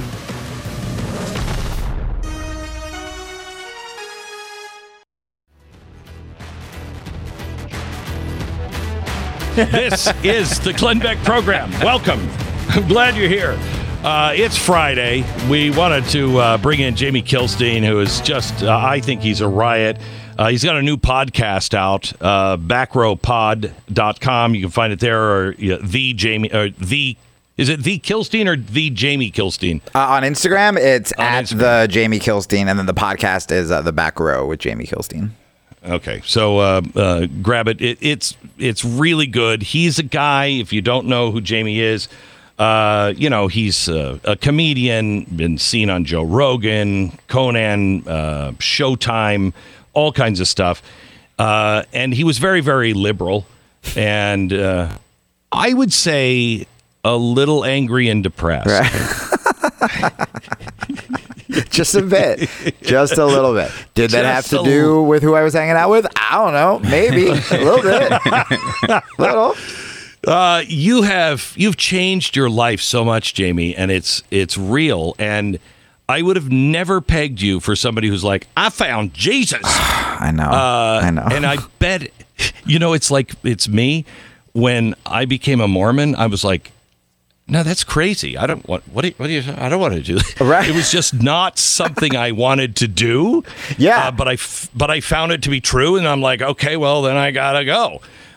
Is that kind of where you were? Yeah. At first? When you find it to be true, that's the big thing. Because I would have mercilessly mocked someone like me. 15 years ago, where it's like, okay, you lost your friends and then you found Jesus. Okay, buddy, like, when's the book tour coming? Right. When's the merch of you and Jesus holding hands on the beach or whatever? And the thing, like, when you find God, it's just you feel something you've never felt, and you don't feel the need to defend it. You just kind of feel permanently changed, and you let it affect your life in the way it's supposed to affect your life. Also, it is hard. I wish it was easy. I wish I was just like, yeah, sure, I found Jesus, and then I get a Christian podcast, and I go on like the 700 Club and all that stuff. But being a Buddhist was super easy. I had to sit still and meditate for 10 minutes a day and occasionally do psychedelics. And I was like, this is great. Being a Christian, super hard, dude. Like, I feel like the merch, like the baptism merch that's like, I was saved, it should just say Christianity is hard, because you feel like you are constantly holding yourself accountable to be the best version of yourself that you've ever been. Like, I catch myself, whether it's in traffic or an argument with a girlfriend or, about to blast some stranger on Instagram. It's that cliche of like, I know, Jesus wouldn't do this. I shouldn't be on stupid Instagram. And then, but the reward is worth it. Cause even when I'm depressed, I feel, even when it's hard, I feel different. I still feel loved, and I never had that before. It is interesting that, the Bible says, the truth shall set you free. What the Bible should say is the truth will make you miserable first. So miserable. It's so miserable. It's like a hazing that happens. Right. Yeah, it is. It is, especially in today's world. I want to play a comedy sketch from your Back Row podcast. This is you and your girlfriend just sitting at a restaurant and saying a quick prayer before the meal. Go ahead. It's so nice to finally be on a date with a Christian. I know, right? I was just so sick of the meaningless sex. Sex is supposed to be between a husband and a wife. Amen. So, like, how long has it been for you since you've done that? 3 years? 3 years for me, too. You're really pretty. I haven't been touched in so long.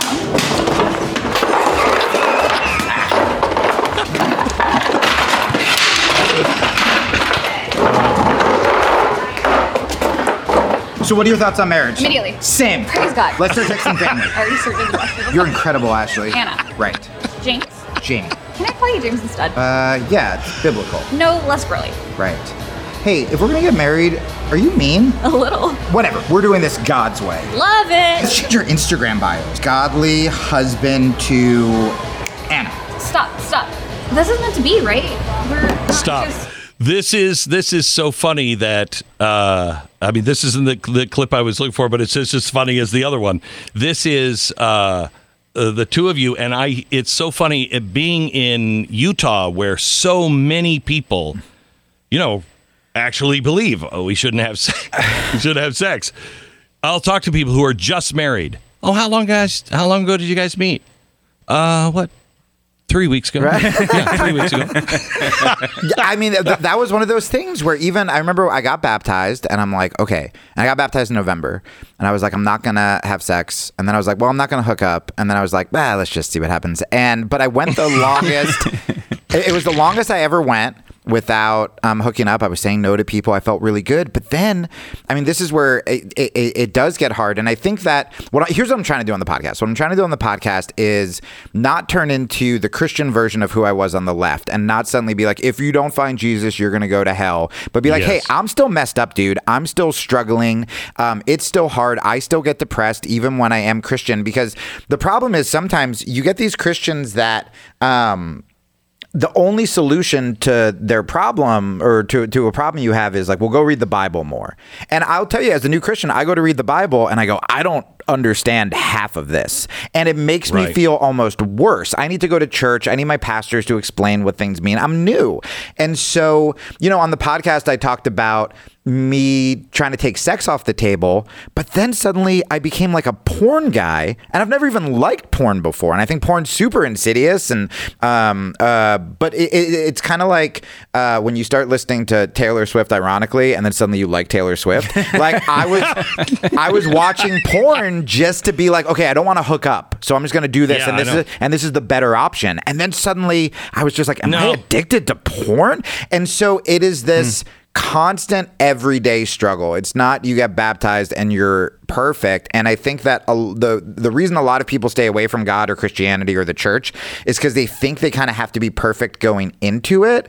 And so I'm the podcast and the sketches I make. I mean, these were things I legitimately thought about. I'm not making fun of Christianity because I'm a Christian. I'm making fun of me trying to do Christianity. And I have been shocked by the amount of like longtime Christians, the amount of pastors who are writing me, who are like, thank you for talking about this stuff. It's ridiculous. I can't talk about it. And so that's kind of, I think. They have to. Yeah. That's what keeps people away from church, I think. Yeah. I don't want to be I look at church as a hospital. Right. Okay. And it's triage. Yes. And some people are need to be like, and it's usually me. I'm like, I really need to be here today. Yep. Okay. Yep. They just have a little boo-boo over there. I'm hemorrhaging. Yes. And if you look at it as a hospital of sick people, not as a room full of doctors. Yeah. And too many people look at it like a room full of doctors. We're struggling. You go to church to be able to hold on, hold the path, and have just enough. All I want is Sunday, go to church, and can you just fill my tank up with wanting to be a better person so I can make it through this week. Yeah. And then I'll see you here again. And then if you screw up, everybody forgets. That's why forgiveness is the main point Jesus was trying to make. Dude, it's so funny. I had to go to lunch with one of my pastors. And because of the old circle that I used to hang out with, this sounds like a bit, and it's not. This is true. I legitimately did not know what the word grace meant. Like I knew forgiveness, I knew love, but because there was just no grace in that, liberal world that I was in, I legitimately was like, hey, can you tell me what grace means? And he sent me a sermon explaining what grace is. And I was like, oh, and the thing is, back to what we were talking about before, the reason I never went to church is I would see these judgmental, very flawed, hypocritical Christians who weren't acting like they were hypocritical. And I go, oh, okay, I want nothing to do with this. But then if you're actually following Jesus, you realize that Christians should be the least judgmental people because we know that we need Jesus because we're all screw ups. And so the quicker most of us can admit that like my pastors do, I'm so lucky I walked into the church I walked into because they talk about it every sermon. They're like, hey, don't listen to me. I'm screwed up. I'm a human. That's why I need Jesus. Let me lead you to Jesus. I think it was you, maybe off air, who told me to, when I pray like a conversation. And that helped me so much because, the first sketch I made was about not knowing how to pray. And it was just me having a mental breakdown trying to pray correctly. And I think a lot of people don't even pray because they think that. And with you, when you told me to treat it like a relationship, and that's what my pastors say as well. Oh man, I mean that's life-changing, but that's not on a ton of YouTube clips, Like a lot of YouTube clips just make you feel worse. I tell you, my son just went to college, and I miss him so much. And I was checking my text messages because now he's just working all the time, and I want to hear from him. Yeah. And I wrote to him and I said, dude, text your dad. And then I thought to myself, oh my gosh, have I even checked in with God? Have I checked in today with God? Who is my dad, my spiritual dad? I think that's part of the things that we miss. To be able to get a true great relationship is just like, hey, Dad, thank you. Yep. Thank you for that. I'm just driving down the car right now, and I'm just looking at how beautiful things are. I just wanted to check in, say I'm doing great. Yep. Thank you. That you nailed something. I literally thought about this while jogging this morning at the hotel, where I didn't believe the whole God is your father analogy until I started thinking about this morning how badly I want his approval and how much I'm disappointing him. And I'm like, that's the dad I know. Yes. Okay. And I stopped to write that down because I was like, okay, I get it. But what you said about gratitude, because I've caught myself so many times. I'm an overthinker. I've been through it. I've been homeless. The amount of times I've probably emailed you and been like, if you need any writers, I am sleeping in my car.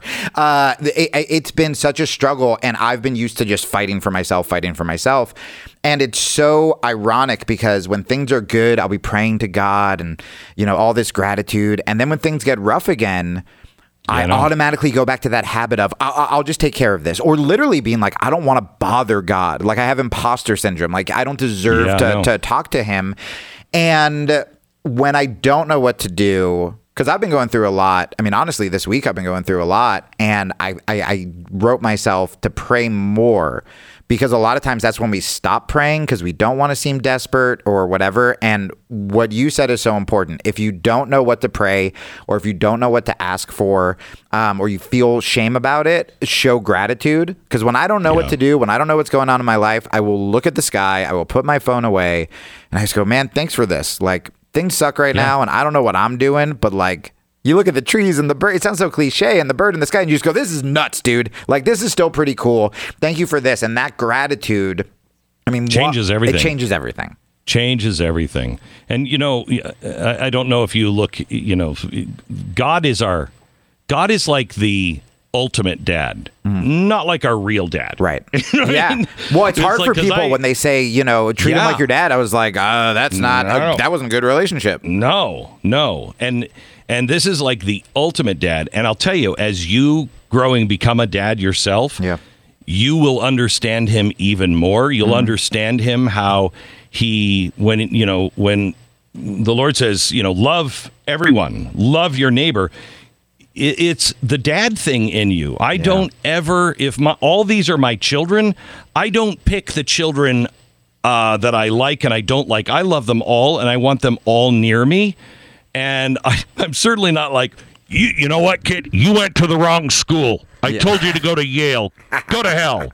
Yeah, I mean, it just doesn't happen. Right. It doesn't happen. Anyway, Jamie, thank you so much. And good work on your podcast and your growth. I just think you're a fascinating guy to watch. Thanks, man. You've been a really big part of it. Like, it helps a lot. And seeing how sincere you've been to me off the air has really pushed me to kind of, like, believe Christians. I was like, okay, it's not an act. This is very nice.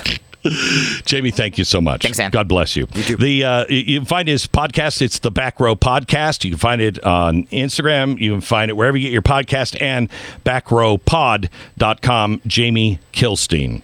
Back in just a minute. Let me tell you about our final sponsor of the week. It's Mantis X. You know, as we love each other, we also need to be able to have a handgun so we can shoot each other. In case one of us gets out of hand.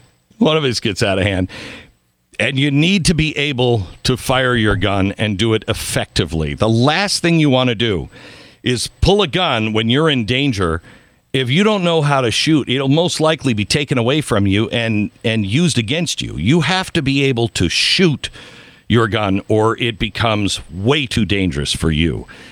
Now, guns are expensive. Ammo is even more expensive. The good news is Joe Biden's thinking about a 1,500 tax on guns, 1,500% tax on guns, but don't worry about that. Mantis X will help you keep your skills honed. It is something, it's used by the military. The Marines started with it right away, and 94% of the people who try Mantis X improve greatly in the first 20 minutes. And I can testify, I'm a good shot, but that's a perishable skill. I haven't been to a range in almost 2 years. My shooting is better than it was 2 years ago when I was actually firing bullets. And it's because of Mantis X. High-tech, easy to use. It is something that will help you. It's like having an instructor standing next to you and showing you exactly what's happening to the gun as you're holding it and firing it in real time, and then showing you how to correct it. Start improving today. Get yours now at mantisx.com. That's mantisx.com. Join the conversation. 888-727-BECK. The Glenn Beck Program.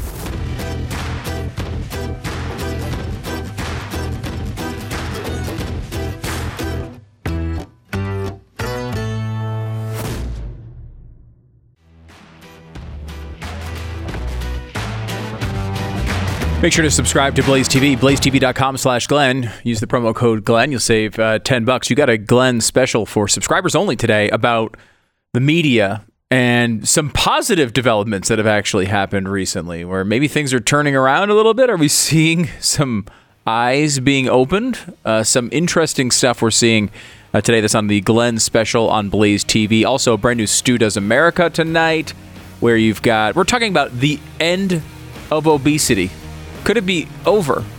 I mean, not my personal obesity. That's going to continue for a very long time. But I'm talking about like societal ways. This actually could be coming to an end, and incredible improvements we've seen in this field. Some optimism maybe for a Friday. How about them apples? Yes, it can happen even on the Glenn Beck program and the Blaze. blazetv.com/Glenn. The promo code is Glenn. The Glenn Beck Program.